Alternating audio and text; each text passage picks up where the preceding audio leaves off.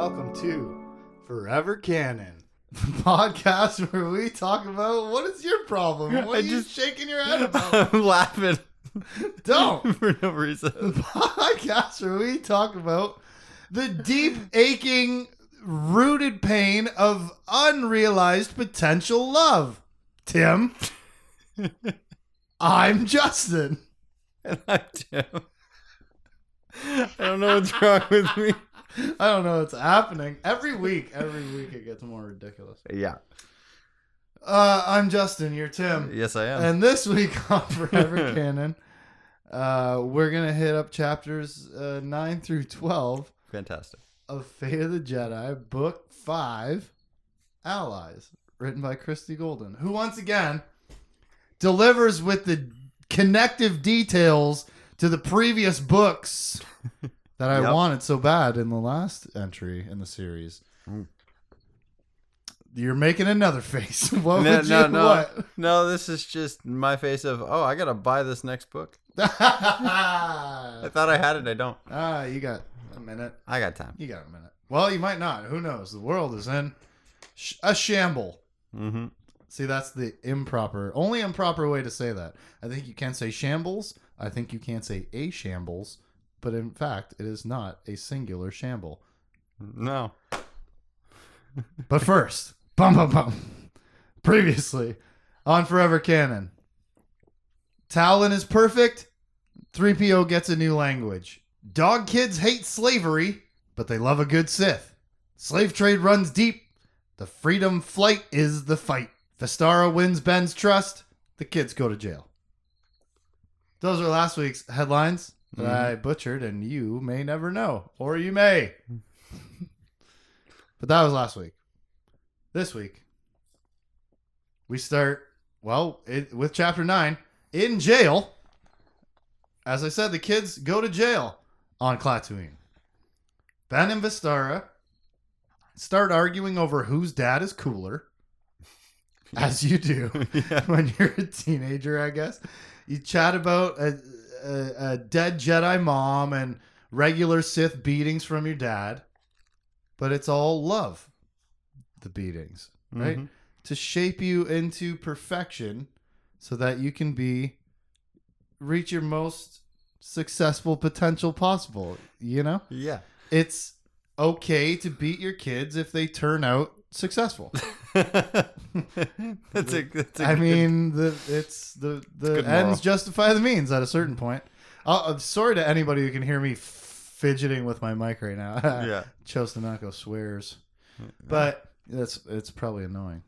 Anyways, don't.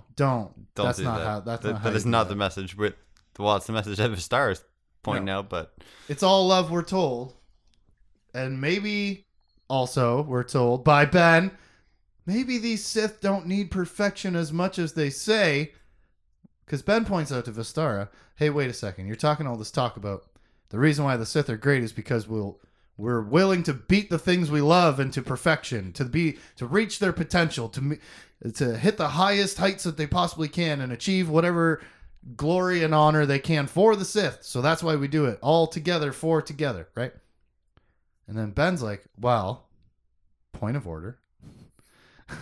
If perfection is so important, why did your father marry a non-force sensitive whom your culture treats as a lower class? Mm-hmm. Why would your father do that if perfection is so important?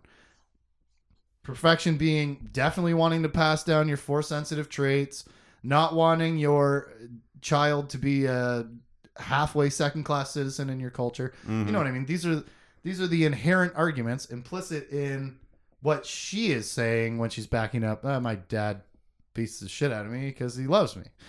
Yeah. We love perfection. It's fine. I love it too. I appreciate it. You know, and Ben's like, well, maybe not. Huh?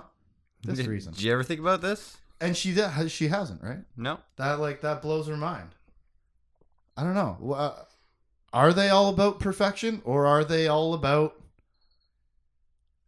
as the Sith are, the easiest path to success at any given time, which is beat your kids when they're doing the wrong thing. You know what I'm saying? Yeah.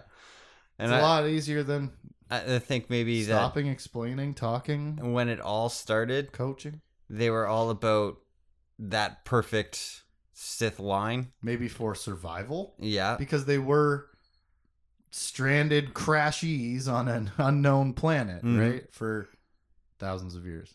Yeah, now they still want to be the best and brightest and the most attractive and the strongest and whatever. But it is, totally it's a little more relaxed, yeah. Yeah, I don't know. And it's a good point, though. You know, if it's so important to your culture, then why do things like that actually happen? Well, the understood answer is, why did your dad pick a non-force sensitive? Plus equals love. Yeah, that's going to be the answer, right?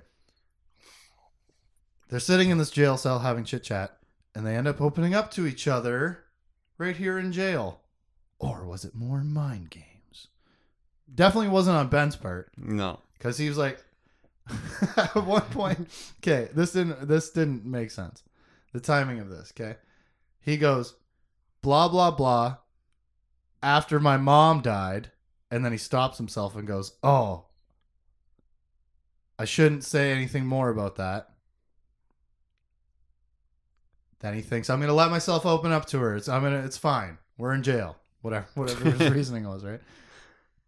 And then the only thing that he says to tag on after that is, me and my dad have been spending a lot of time together. Yeah. Well, you already said that it's too late to stop yourself from saying the thing. You've already said the secret. But they had ship. They had access to records and files and what? It's not intergalactic news that your mom passed away. Yeah, it definitely is. They had a big state funeral for her. So I don't know. I guess maybe was he stopping himself from saying the journey that they were on to retracing Jason Solo's steps or something? Yeah. I didn't pick that up in the subtext, but you know. Or maybe it was just his own check. I could have missed it. On himself, being like, oh, I'm saying too many things. Yeah, even just general. Just a general thing, maybe. I gotcha. Yeah, that makes a lot of sense. Cut to Luke, like his father before him, hates sand. It was one of the dumbest, most angsty, immature lines of the prequels, where Anakin's all like, I hate sand. It's rough, it's coarse, it gets everywhere. But when he's, I think episode 2, when him and Padme are flirting in the meadow and all that bullshit. Jumping around with a heffalump or whatever the fuck they were up to out there. But I just thought this was kind of a funny carry through. Even that, Anakin didn't really live very much of his life on Tatooine. Luke got to double the age at least. He didn't bounce till he was 18. Anakin was, child soldier kidnapped at 9. Yeah. Out of slavery, to be fair. Yeah. But into a way worse destiny, personally, and for the entire galaxy. Yes. Yeah. He was saved, in quotations. As so many religions will tell you they're doing to you. Anyways, Luke Skywalker hates sand. He hasn't been to Tatooine in many years. Here's my question I thought of with the context and the backdrop of this whole kind of book being uprisings over slavery, and how that is obviously the wrong thing to do. Have slavery, that's bad.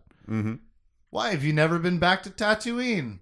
Luke Skywalker, 70-year-old Grandmaster of the Jedi. Yeah, okay, no, I shouldn't say never been back there. I've already misspoken. Cut back to when I was like, never been back there? Haven't been back there in years. The question is, why have you never ended the known gangster government that is your home world that trades in illegal... everything? Yes, all manner of illicit things, people, animals, places, objects. Why not? You know for sure what Tatooine is all about. Why have you never before cared to stomp out the injustice that is the whole sector? Yeah. How are the Hutts controlling Hutt space too powerful for the Jedi to disband this mafia? They just have so much money. I think they could get to anybody.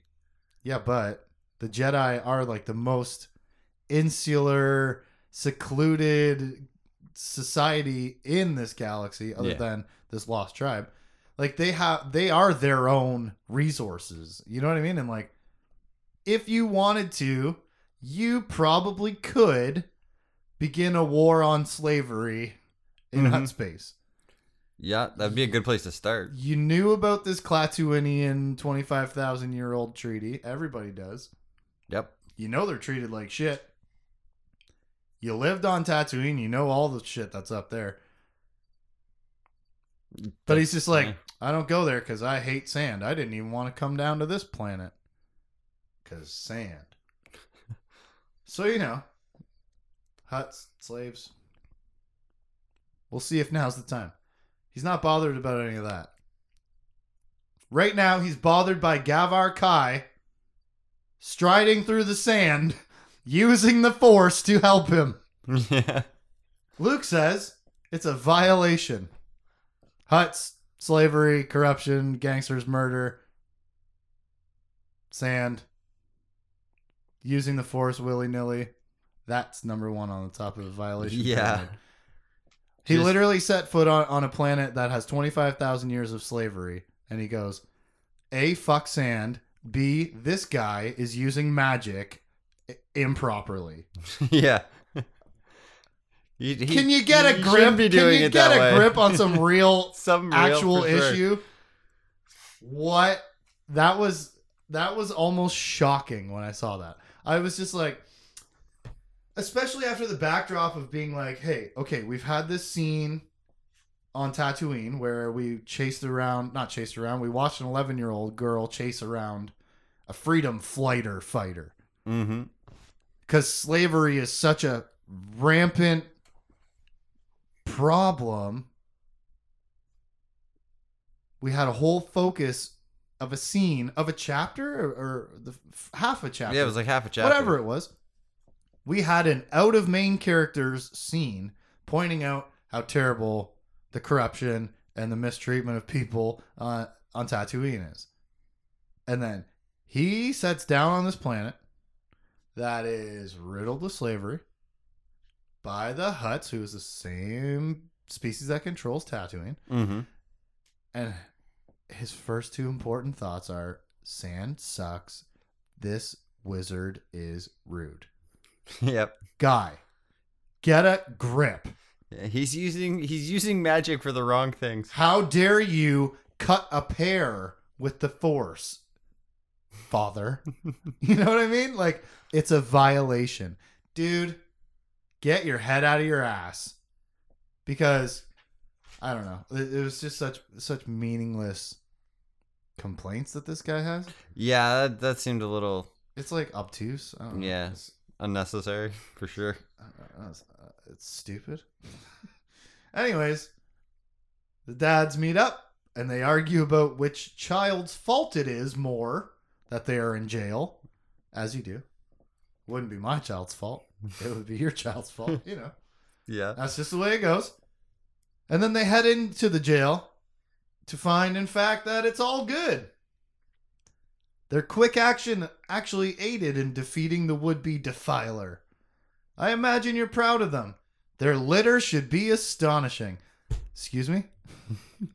Excuse me, ma'am, what? Their litter? What did you just say, dog lady? Yeah. Yeah. Right? They're dog people. They have litters. They do have litters. Now, hilarious comment, but also hilarious reaction as the two dads start tripping over themselves and each other to be the first one and the strongest, more vehement denier of the two of them being in a relationship. And this receptionist at the jail says, that's not what it looks like to me. And they walk them down to the cell, and we find Vistara cracking up at Ben's jokes about a Rancor. Yeah. So the Rancor says, yeah. And I ate this. Teenage girl screams with laughter in an empty jail. Yeah. Well, I guess it's all good, isn't it? I don't know, man. I thought this little... Okay, as much as it was like stupid, Luke's complaints, Mm-hmm. they were a half a paragraph. And then the rest of this was very much Father of the Bride or like Parenthood type of comedy where like these two families are coming together because their children are getting married and these dads are gonna butt heads Yeah. this fall, this Christmas. Yeah. You know, you get it. Yeah. But it was I don't know, it was so cliche, but set in the backdrop of the science fiction, science fantasy universe, it was hilarious. When you Yeah. picture the fact that the one dude is dressed in like extravagant, thick black robes. He's dressed all to the nines because they're show offs, these Sith. Yeah. The other guy's wearing like he's wrapped. He's just wrapped in brown. Yeah. Garbage. Probably blends in well You with know the what I sand mean? outside. And it's like it's just these two completely contrasting families coming together for Christmas dinner because Mhm. their kids are getting married, type of thing. Yeah. Oh fuck! It just hit me so right, And it was really funny. Yeah, and it's like you said with the whole backdrop of science fiction and Star Wars. It's the same story that we've seen in a million different movies, but it's so brand new because of this backdrop. in a unique, special way, right? Yeah. And obviously, Ben and Vistara are crushing on each other. Mhm. Yeah. They picked each other. There was some other mention of choosing at some point in this chapter, and it made me think of Ship and how Ship chose Ben on Ziost, Mm-hmm. and Ship chose Vestara Ooh. on Kesh. That is a very ethereal, tenuous connection, Yeah. but I like it. I got goosebumps just for nothing. Just out of the idea of like, what if Ship working on a unconscious higher level will of the force type of thing, like Mm-hmm. fate. Yeah. What if Ship in some way or another has, I don't know, what if the plan is for these two to like do a thing? Yeah. I don't mean that's the plan in the book. I mean like that's the plan for the fate Like- that controls this universe in its reality. It's the galaxy's plan. Like the force's will that these two be connected. And Ship is so interesting because he's a training vessel for teenagers, Yep. children. For little baby Sith. He's also such a deep repository of information. In the way that he reacted to both of them, Ben and Vestara, and that's going back to the last series now for Ben, Mhm. Vestara earlier in this series, the way that he reacted to each one of them was that they had amazing potential of power. Yeah. And just for him to have singled out each one of them occurred to me as maybe significant when I was reading this chapter. And I don't remember why, but I had to come back and write it right at the bottom of the notes for the chapter because I was like, don't forget, he picked them both. Yeah. I wouldn't have. I don't know. It's just put an that. interesting, potentially meaningless connection. Hopefully meaningful, because that'd be cool. I know. Chapter 10. Ben and Vestara aren't the only arrested people in this jail. It's time to get Dion Stad out of his freeze grenade trapped and dog guarded hole in the ground. Yeah, he's stuck in a 'Cause well. This prison was not made for Jedi. An ancient well, in fact, Tim, because everything in this book series is ancient. From the mines underneath Kessel to the Society of the Keldor, the secret society, to the Angti lost out in their own piece of space. Everything is ancient and on a larger time scale than we're used to, maybe. Yeah, not so much in years, but in millennia.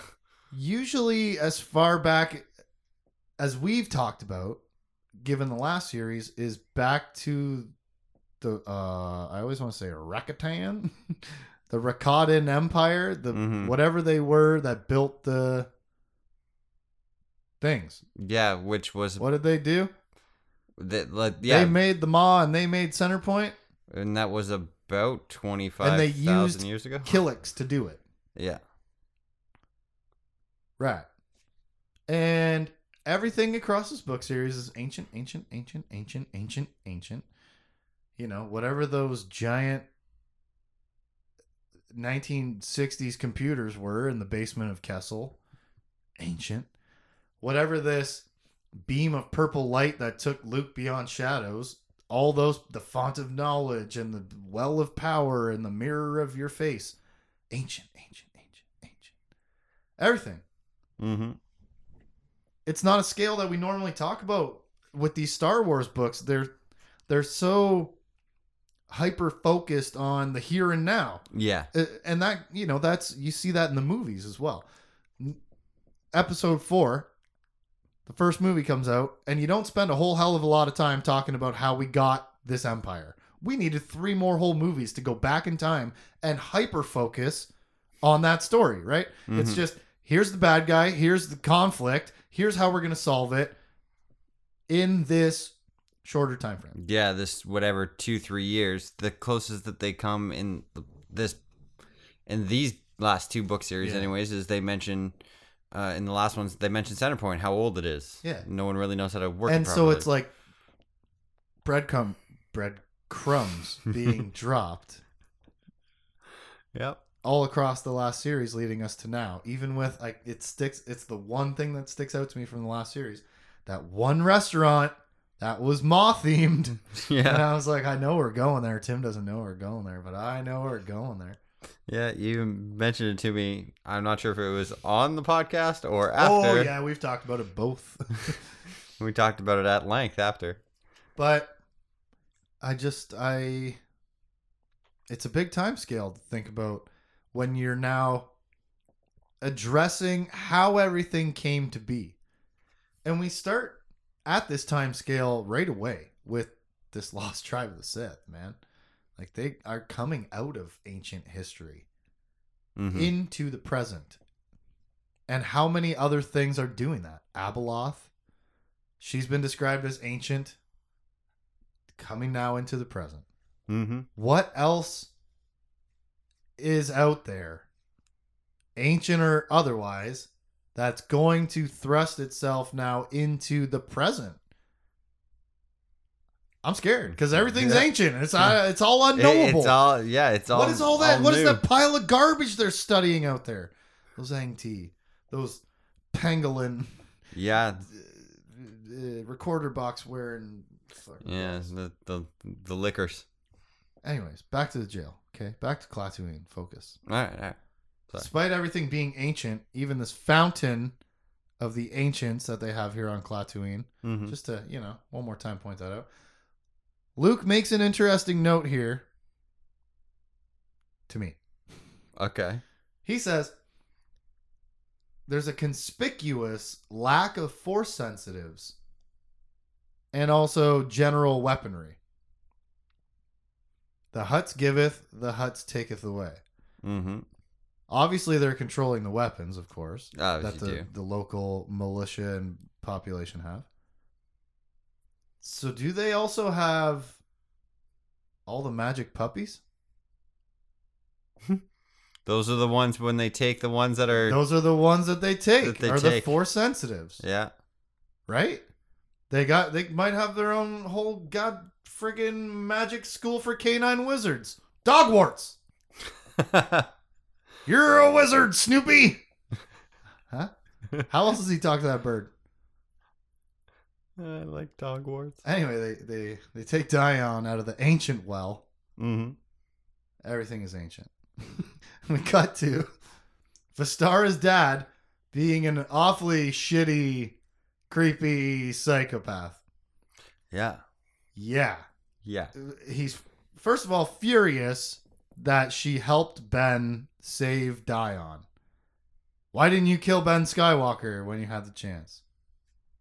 She's like, I thought you wanted me to play along and gain his confidence. And, you know, the deeper the well, ancient, the sweeter the water. Okay. You get what I'm saying. The deeper you get embedded in your spy position, the better information you're going to get out. So she says to her dad, "Why are you, what? I thought this is what we were doing." She says, "It's part of the plan. Get close to him plan." So he chills out. And then he asks her if she has, quote, bedded him, which grosses Vistara out a bit and me a lot. Yep. Because I don't want to accept the reality of this, I guess. Yeah, and we've discussed we don't necessarily need that. So, but even still, okay, so last time I talked about last book, how I thought it was kind of cool that they're doing this femme fatale honeypot twist with her actually liking this guy and being interested in him, and sooner or later you might have to double cross him and kill him instead of just, you know, the cold heartless pretend I'm gonna use you and then I shoot you. This is a more interesting twist where she's actually interested in him. And okay, so thinking back to, let's say, Nazi murder and femme fatales, somebody is maybe telling you or asking you to use your sex to make a murder. That conversation has happened in reality of history. Yes. I don't want to think about it or hear it between a dad and his daughter in this Star Wars book, because I just don't. I want to ignore that slice of reality. I just do. I just don't. I didn't want this. No. You know, I know you're on the same page, but just, I think we do have to acknowledge the fact that, like, never mind ask and whatever, the amount of the forcing of these things across history is again another thing. I in my privileged position like to be willfully ignorant of in my, what is this, fiction. Yes.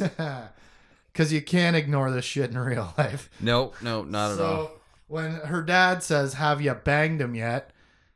and then tells her not to unless she's going to get something really good out of it, I'm just like, man, that's too real for me. Yeah, and the writing was good with Vistara going, no. Yeah, well, she didn't, and wouldn't you, like, as a 16-year-old who, let's assume, I don't know if she has ever bedded a man, as her father would say, but, like, if you have or haven't, you're 16 and your dad's like, "Hey, did you bang that guy yet?" Yeah.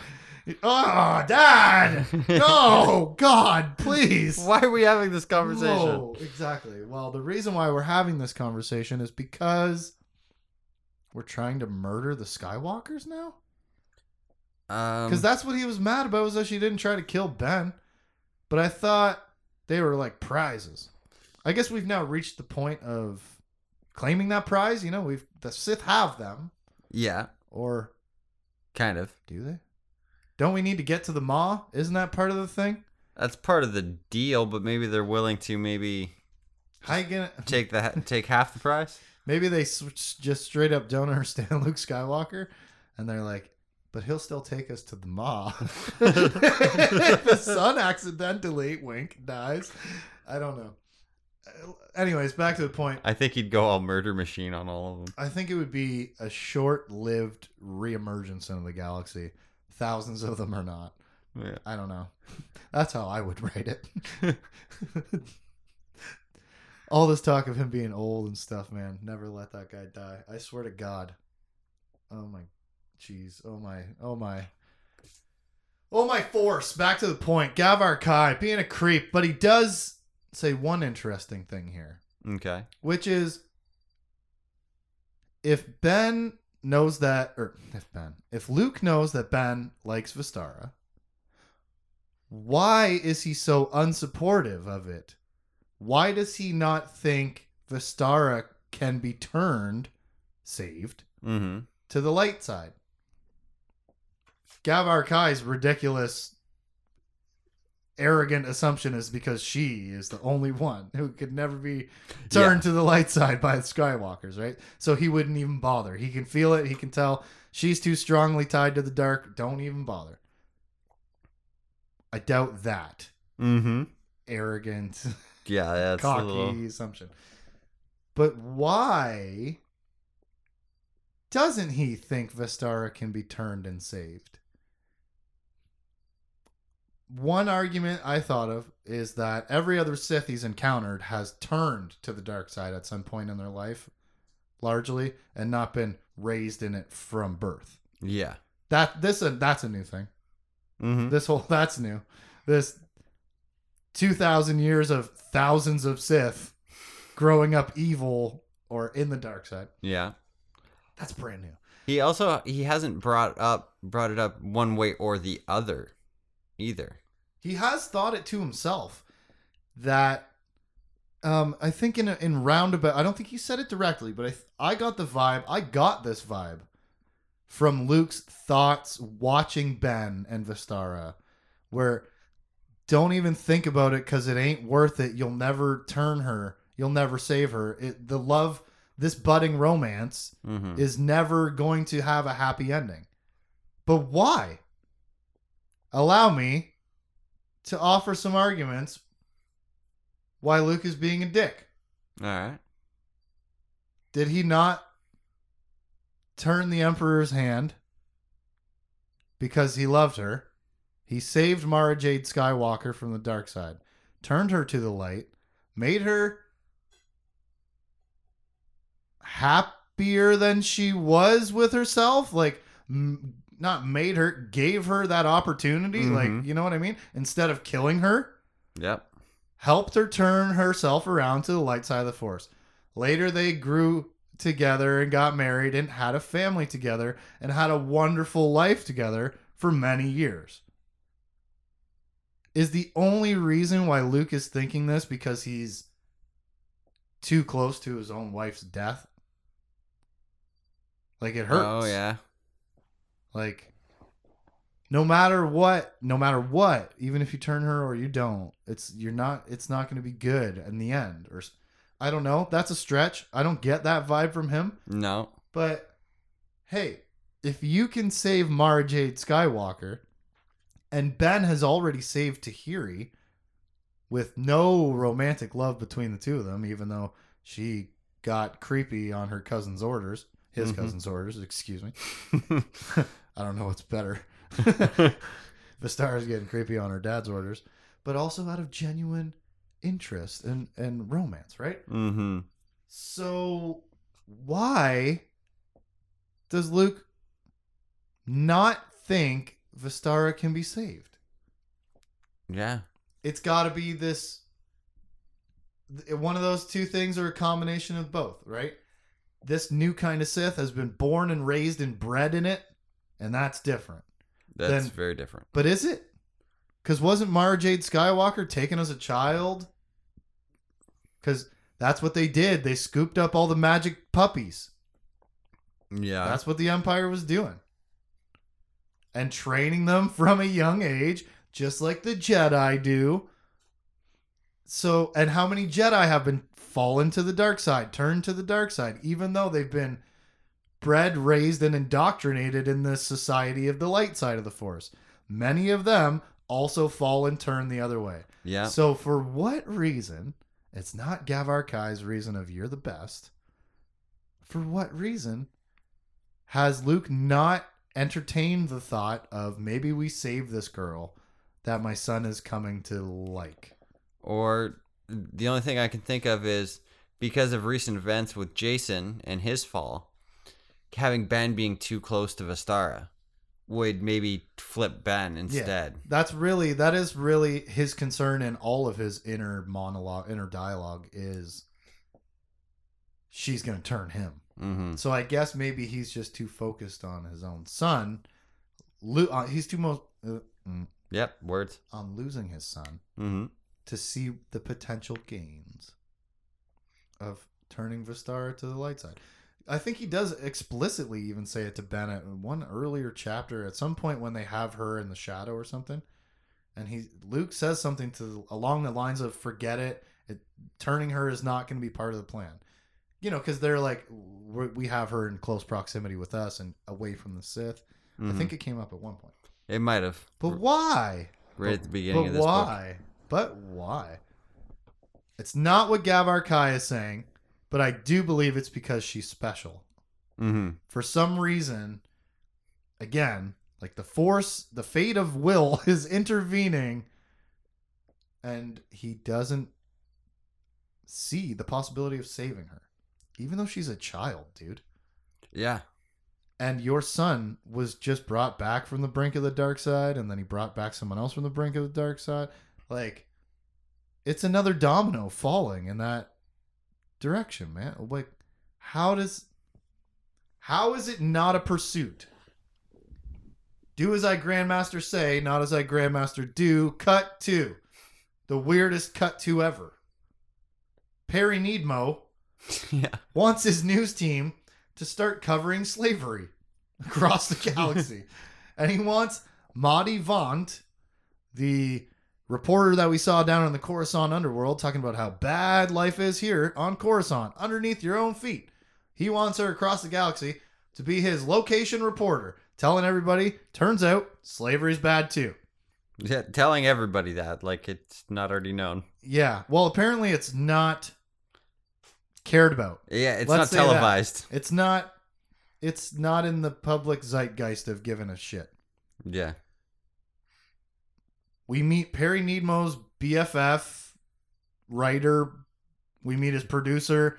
A couple of people get named, and I'm worried Yeah. that they're all gonna die. I'm worried about Needmo. He was just this guy. He was Han's favorite reporter, favorite Also- guy, and then now he's here and talking. Yeah, right? Oh, God, he stepped out. Oh, my God, he broke the fourth wall. Mm-hmm. He stepped through the TV screen. We did. We stepped through the TV screen and into the newsroom, and then we turned around in Perry Needmo's head, and we're talking to all of his crew and stuff. Yeah. Ooh. That's weird. Especially That's weird very weird. because we Googled what he looked like, too. Yeah. He's weird looking. He's a Chevin. Yeah. I think at one point they call him a Chev. There's a lot of typos in this book, by the way. I think there was some word like commerce with 2 O's. Dion Stad got printed with the double D at the end one time. Mm-hmm. There's been like whatever number of typos, and I don't care. That's not anybody's problem. It's not a big deal. Just interesting. I like catching details that other people miss, I guess, Yeah, right? yeah. That's kind of the whole function of this podcast. Hey, let's go read our favorite kind of books and look at all the details. Yeah, let's break them down minutely. So, anyways, Perry Needmo is a thing, and Mm-hmm. I'm worried. But then I thought to myself, okay, this is a weird cut. It must serve a purpose. Other than, obviously, we're drawing attention to the fact that Mahdi Vaunt is going to be part of the cutscenes now. Mm-hmm. A part of the, what's it called when you do a whole lot of vignettes in a row? Mm-hmm. The I don't know. yeah. She's going to be in the clip show. It's not what I want. But other than the fact of drawing our attention to that and drawing our attention more deeply to the fact that slavery is now being paid attention to in the universe, Yeah. what else is this doing? Other than they make fun of Javis Tier. Yeah, and he talks about how he's slightly changing his own format, which is, I don't know, is that a metaphor? Yeah, because people were concerned that he was going to become too like biased. Like Javis Tier is a sellout type of thing. Yeah, and they didn't want. And Perry Period. Needmo's all about, Yeah. I need a little positivity in my news. There's got to be something for people to care about. And so, I don't know, like, why is this Han's favorite news show? Why are we now breaking the fourth wall of it? And looking forward to what this news show is going to be doing? I don't quite know. I'm not smart enough to figure out this Ouija board. The only thing I can think of is another thing they brought up was that he wants one of the planets for her to go to be his homeworld. Right. Which And- is rife with slavery. But it's like As many planets are. it's like nice slavery. They Kind of like this huts and dogs thing. but Where like they're like, hey. even better than this, like Well, yeah. because the people on Vinsoth is the name of the planet. Oh, nice. Can like they're encouraged to go into the arts and to like express themselves and all this kind of stuff. And As soon as you just said into the arts, I caught the obvious reflection that we're missing. Sith and Kashiri. They are living the same stratified culture, yes, they where are. one sits above the other. And on Vinsoth especially, it's so close of a reflection where we like them, we love them, we maybe even marry them, but they are second-class citizens and don't forget it. Yeah. Okay. That's why this is becoming a theme, is because it's going to be integral. Haha. It's not integral, okay, guys? No. Don't no. almost say that. It's going to be integral. I like integral. Integral? I know, me too, because it's got to have integrity when you say it. Yeah. Anyways, it's going to be central Yeah. Yes. It's definitely gonna be a talking to point. part of Vistara's personality and ingrained culture that she's going to have to overcome to bond with Ben. Mm-hmm. And it's reflected in the last chapter in the jail where she tells him, my mom and dad, my mom's not force sensitive. And he says, well, I guess perfection isn't everything.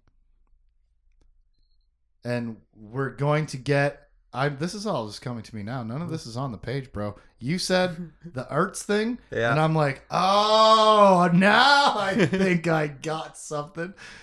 And I think that's what it is. It's we're going to see a lot of instances and degrees of this relationship. The Hutts and their slaves, severe difference between the Chev and the Chevin. Yeah. The Chevin and the Chev. That sounds less confusing, slightly. But, there's going to be degrees of inherent racism and unfairness inbred in all these different cultures and these worlds that we're going to be going to. We're going to see whatever the consequences are of confronting that. And that is all a reflection of Vistara's character confronting that in herself and Ben as well. And Because I thought that it I'll was remember. it was going to go the other way. And like it wasn't going to show about her character, and that it was going to show how bad things are getting even on like planets like that, because even these dog people are getting kind of fed up with it. The kids just like, I don't want to go. Right. And is that telling us what a bad job the Galactic Alliance is doing? Because it's not just Dala. No. She might be the leader, but the Galactic Alliance has been failing to snuff out slavery for 40 years. Yeah. Or to do much about it at all across all kinds of places. Freed the Wookiees, and thousands of other planets are like, hey, what the fuck? Yeah. Hey, how about me? Right. Yeah. Yeah.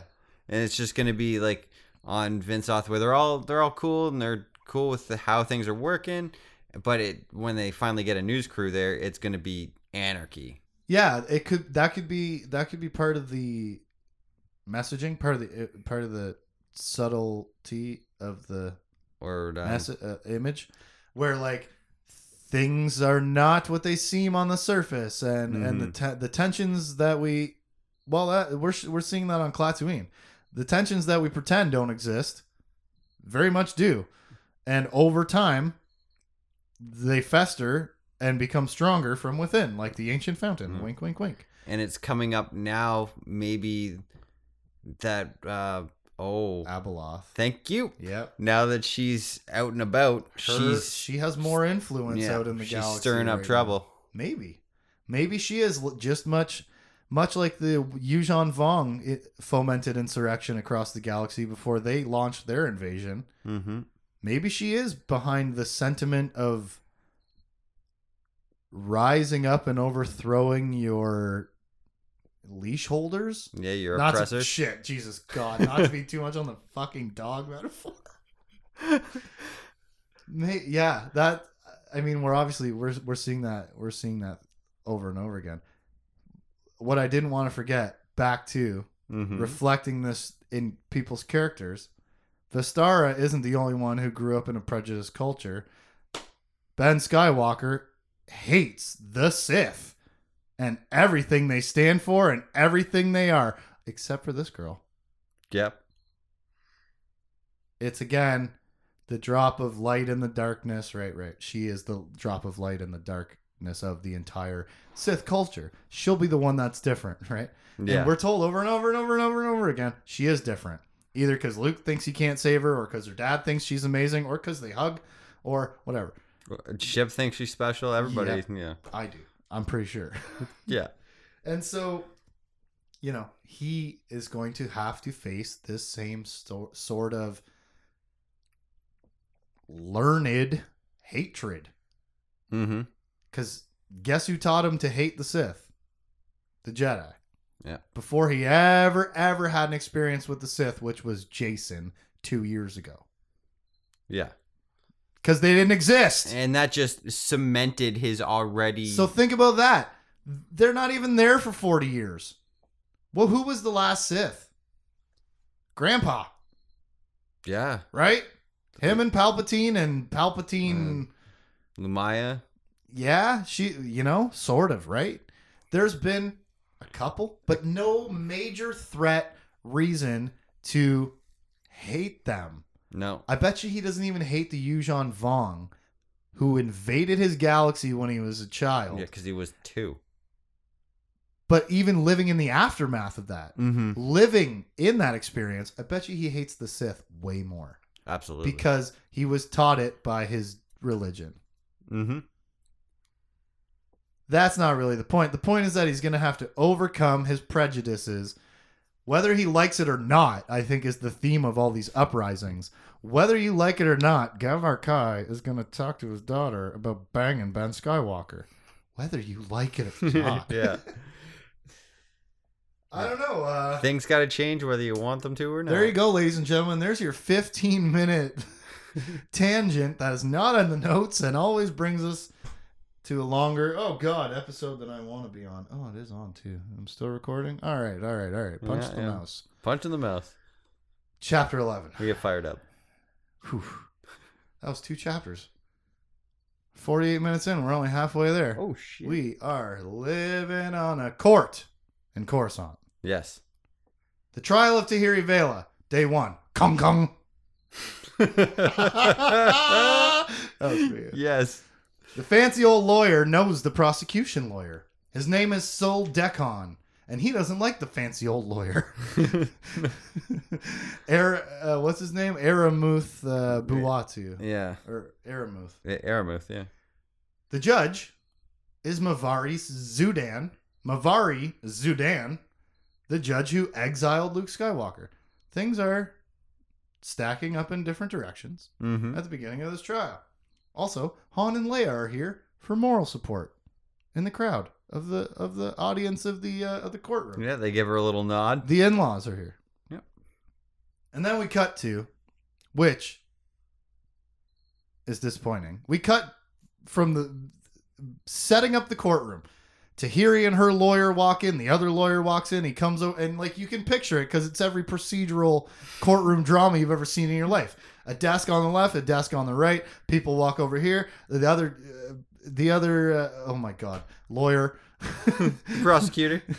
The other lawyer comes over to talk to your lawyer, and they hate each other, and they banter. And then the judge comes in. The bailiff says, "All rise and sit the fuck down. The judge is here." And the judge is like, "Court is now in session." And then we cut to Tahiri in her cell being frazzled after a long first day of court. And I'm like, man, I really wanted that Law and Order courtroom scene. It would have been nice for some of that procedure. And if my memory serves me correctly, we do get, as the trial goes on, you spend more time in the courtroom so. As, information and important details are coming out and stuff. But, oh my God, the setup for it was it was perfect. And the opening the doors and they walk in together and he's whispering in her ear. He's holding her back through the crowd of reporters. Yeah. it was all just very visually familiar. Mhm. And then when they cut to commercial and they were like, court's over, we're in the jail cell. I'm like, Kung Kung. No. Yeah. I wanted it, man. I wanted it. But I didn't know it at the time, but I wanted this even more. Mm-hmm. Because back in her cell after a rough day, Tahiri has visitors. It's Han and Leia, of course, as they were there for the trial all day, it would appear. And oh boy, maybe because I was so worried about missing out on Law and Order time, I was absolutely caught off guard and completely unprepared for this scene. Mm-hmm. And here we go. Han and Leia deliver the message that Luke and Ben received in the Lake of Apparitions. The message from Anakin Solo that he said, "Tell Tahiri that I still love her." And then Leia is wiping tears away from Tahiri's eyes, and me too. And Tahiri starts sobbing, and me too. And I have no idea how I'm going to get through the NJO books. Tim, Yep. that is the highest concentration of character deaths in any series I've ever seen in my life, other than maybe Game of Thrones. I haven't read those, though. Song of Ice and Fire. I don't know how I'm going to handle those books, man, but that's 2022's problem. Yes, it is. What a scene this was. The writing of Tahiri's inner dialogue, when Mhm. Han and Leia are like bit by bit explaining to her why they're here, who Luke and Ben saw, and what the message is. She's as Han and Leia are explaining, and then telling her, Tahiri's thinking to herself, like, is he at peace? That's what she cares about first. Is Anakin at peace? And then, does he remember me? Mm-hmm. And I'm like, oh. Yeah, that's bad enough. And then she's like, there will never be another Jedi like him. Because no, there won't, because he was the best. I love Jason, but he might have been the best of the three. Mm-hmm. And then Han and Leia tell her he still loves you. He said it himself as a ghost from the afterlife. And Tahiri thinks, if Luke Skywalker thinks this is real enough to tell me, then it's real to me. Yeah. Because that's the power of the Grand Master. He shapes your reality. But I was I was fighting off tears, and I had to like walk out of the room. I had to get up. I had to walk away from this page. It was just really well written. The tension between Tahiri never gets visitors, and she's excited but also inquisitive. Yeah, a little nervous about it too. And then Han and Leia walk in the door, and she's like, why? And then Han and Leia say Luke and Ben saw ghosts. And right away, Tahiri starts breaking apart inside. Mm-hmm. And it's, so well written. And all of this ends up being exactly the closure that Tahiri needs. Yeah, it's a big transformative moment for her. It is. It's not the trips back in time where she can't affect anything and she gets to maybe have a kiss for a moment with Jason standing by, guiding her way through time, stealing moments that you'll never actually have and will never actually exist. Just like we talked about with Ben getting to talk to his mom when it happened, Anakin comes from the afterlife to tell Tahiri, it's okay, I love you. And it's exactly what she needed. And she describes it as feeling jagged inner broken parts, wounds healing instantly inside of her. She's changing and feeling different and better. Yeah, the big cold knot that she's had starts to melt away, that kind of stuff. Yeah, and that wasn't the part of it that got me. It was the Han and Leia delivering this message on behalf of their decade gone son, and telling it to somebody who you 2 years ago had a near fight to the death with when she tried to arrest you under your other son's orders, who is also now deceased. And you're coming to tell your possible once upon a time daughter-in-law that your dead son still loves her. And it's exactly what she always needed. Mm-hmm. Oh, Yeah. It feels so good and hurts so bad. As John Cougar Mellencamp once said, make it hurt so good. Sometimes love don't feel like it should. You make it hurt so good. I don't know why I'm singing so much of that song. Probably going to get sued by Johnny Coog. But man, I was emotionally upset by this by this chapter. And so I thought on the next level, because that's what I'm trying to do with this podcast. Mm-hmm. Why does this hurt so much? Why does this hurt me, the reader, so much? And now I'm going to go on a rant. Yeah. And I'm going to try not to cry the whole time. All right. I think. Okay. It's because of all of the promise and potential of what was supposed to be.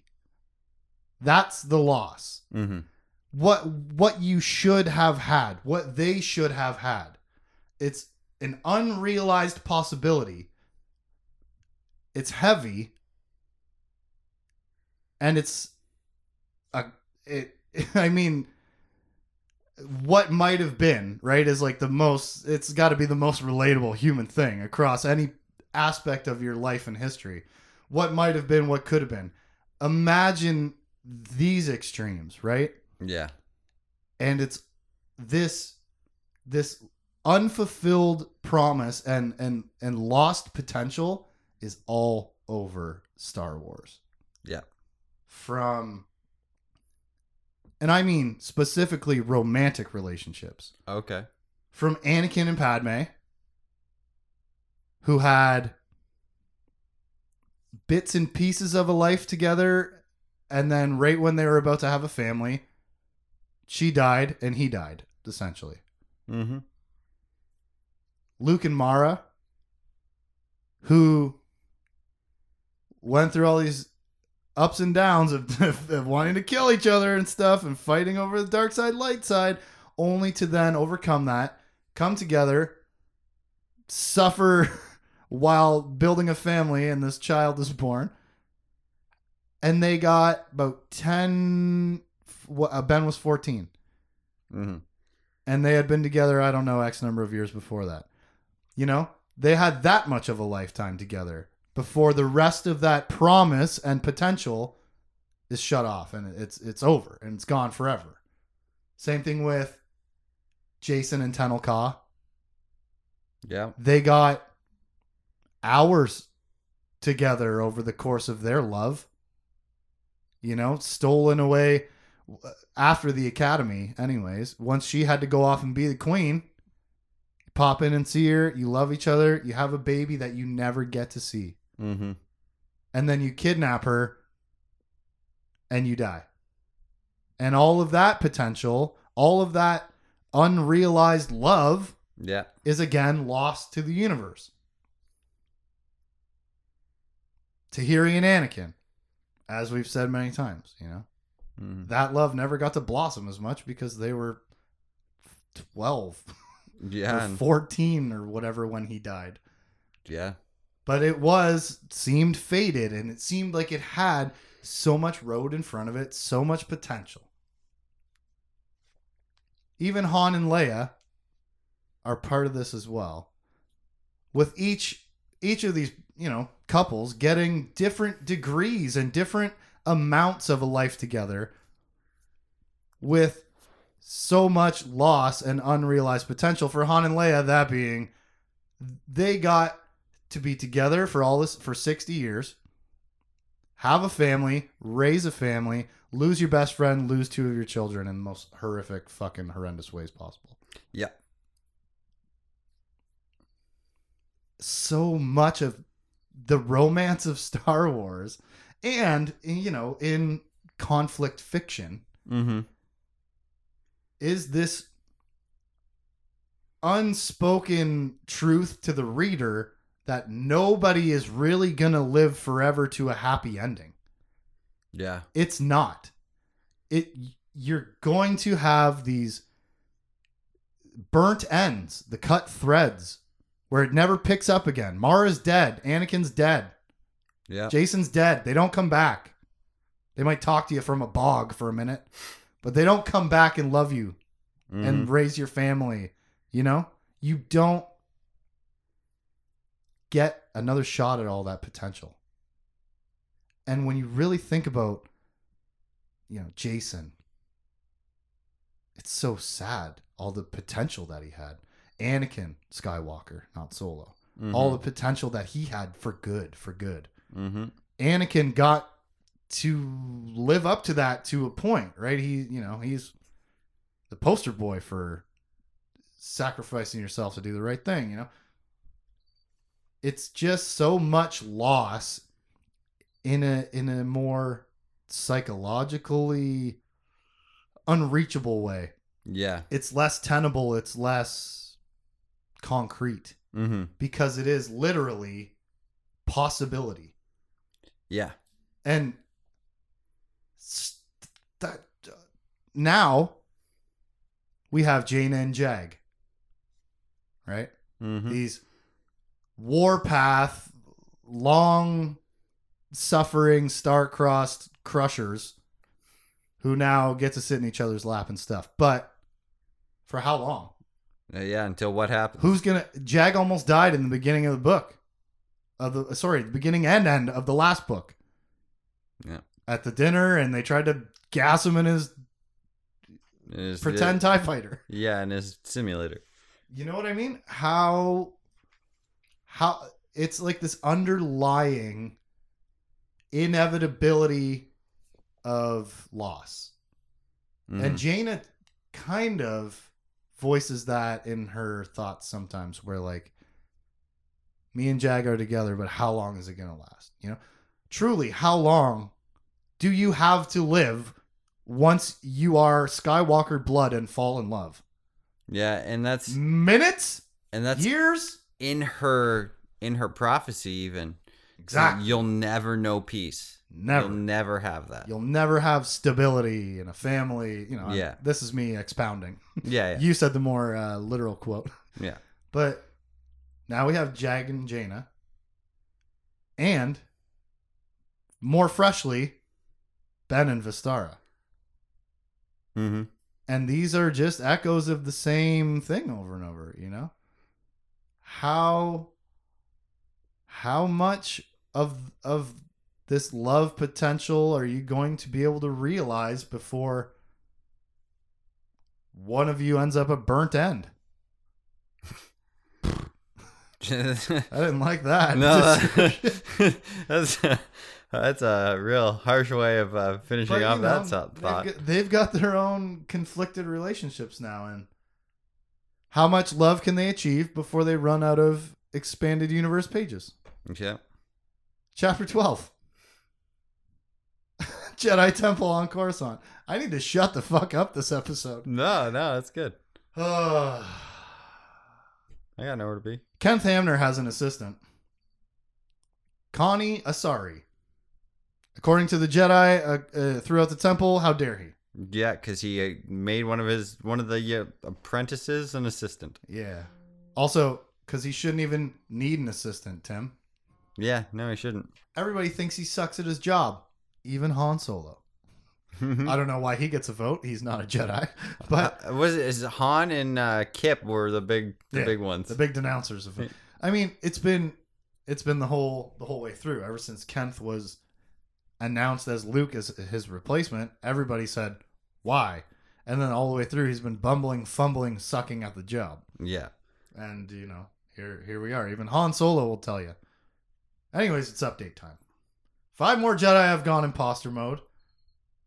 Tahiri's trial is off to a good start. Dahl is going to be mad. The usual. Mm-hmm. Oh, P.S. Hamner's new assistant is young, right? Yes. Any concerns about flipping imposter mode? Yeah, a little bit. Interesting. But they seem to know that they're from the Shelter. Shelter, yeah. Yeah. So maybe he did a little bit of vetting on her and to see where she was. Maybe, but this is also right when Silgal is thinking that the snapping is accelerating. Mm-hmm. So that's fine. Yeah, that's normal. 5 in the last week or something. Another update. Freedom Flight versus slavery is brought up again in this chapter. Also, Dala calls. Mm-hmm. She does. She calls Hamner, and I picture him on his Bluetooth, like leaning back in his chair. And she cranks up the intensity 1,000%. Yep. Saying, quote, gimme, gimme, crazy Jedi, or you'll be sorry. Yeah. Roughly. A little bit of paraphrasing, but almost word for word. But why? Weren't we just, I guess because more have gone crazy and now they're holding, she knows about one more. Yes. The other 4 are secret. Yeah. But like, is that why she's so mad? Is she mad because the trial's going not in her favor? Is she mad because the public is not going in her favor? Why is she mad right now? I think she just wants to be loved. Or maybe more Abeloth. Abeloth. Yeah, you'll get there. Abeloth. Haven't seen her name printed too many times in the last 2 books, so don't worry I've about been it. reading a lot of D&D, and there's a monster called an Abeloth. Yeah, the Abeloth. Aboleth, yes. Yes. Excuse me. I know the first time I saw that in the book, I had already read these. The first time I saw that in the monster manual, I was like, interesting. Anyways, what are we talking about? Oh, Dala being pissed. Yeah, why? Yeah, why? Because remember even the last scene that we saw with her when Dorvin had a pocket in his pocket had a pocket? And she's like, I'll give him a monster or something? Yeah, but that whole scene? During the whole beginning of it, she was like, hey, does everybody think I'm a bad guy? Hey, should I do things different? And then, yeah, at the end, she's like, I'll give him a fucking reason to cry. yeah. You know what I mean? I'll show him the monster. Parenting in the 90s. I'll give you something to cry about. So that was the phone call. Cut to. Yeah. Oh, her best line. Her best line. You. Was, are you sure you speak for the Jedi? He's like, yeah. Make sure you speak for the Jedi families as well. She threatens the families. Yeah. Even. That was the big crank up. There you go. Cut to. Yes. Jaina being summoned out of Tahiri's trial, where she is. Little sister-in-law support. Mm-hmm. Being summoned out of the trial for an emergency Jedi master meeting. And she's like, why again? I'm not a master, but if they call the sword, must be because somebody wants to use the sword. And why when there's one scheduled just a couple hours from now? Anyway. Ooh, sounds like an emergency. Yeah. And the meeting starts with Kent saying, brace for attack. Leadership. And then he tells everybody, she threatened your families. Again, leadership. Everybody, of course, stays very calm because they're Jedi masters. Tim, prove me wrong. Yeah.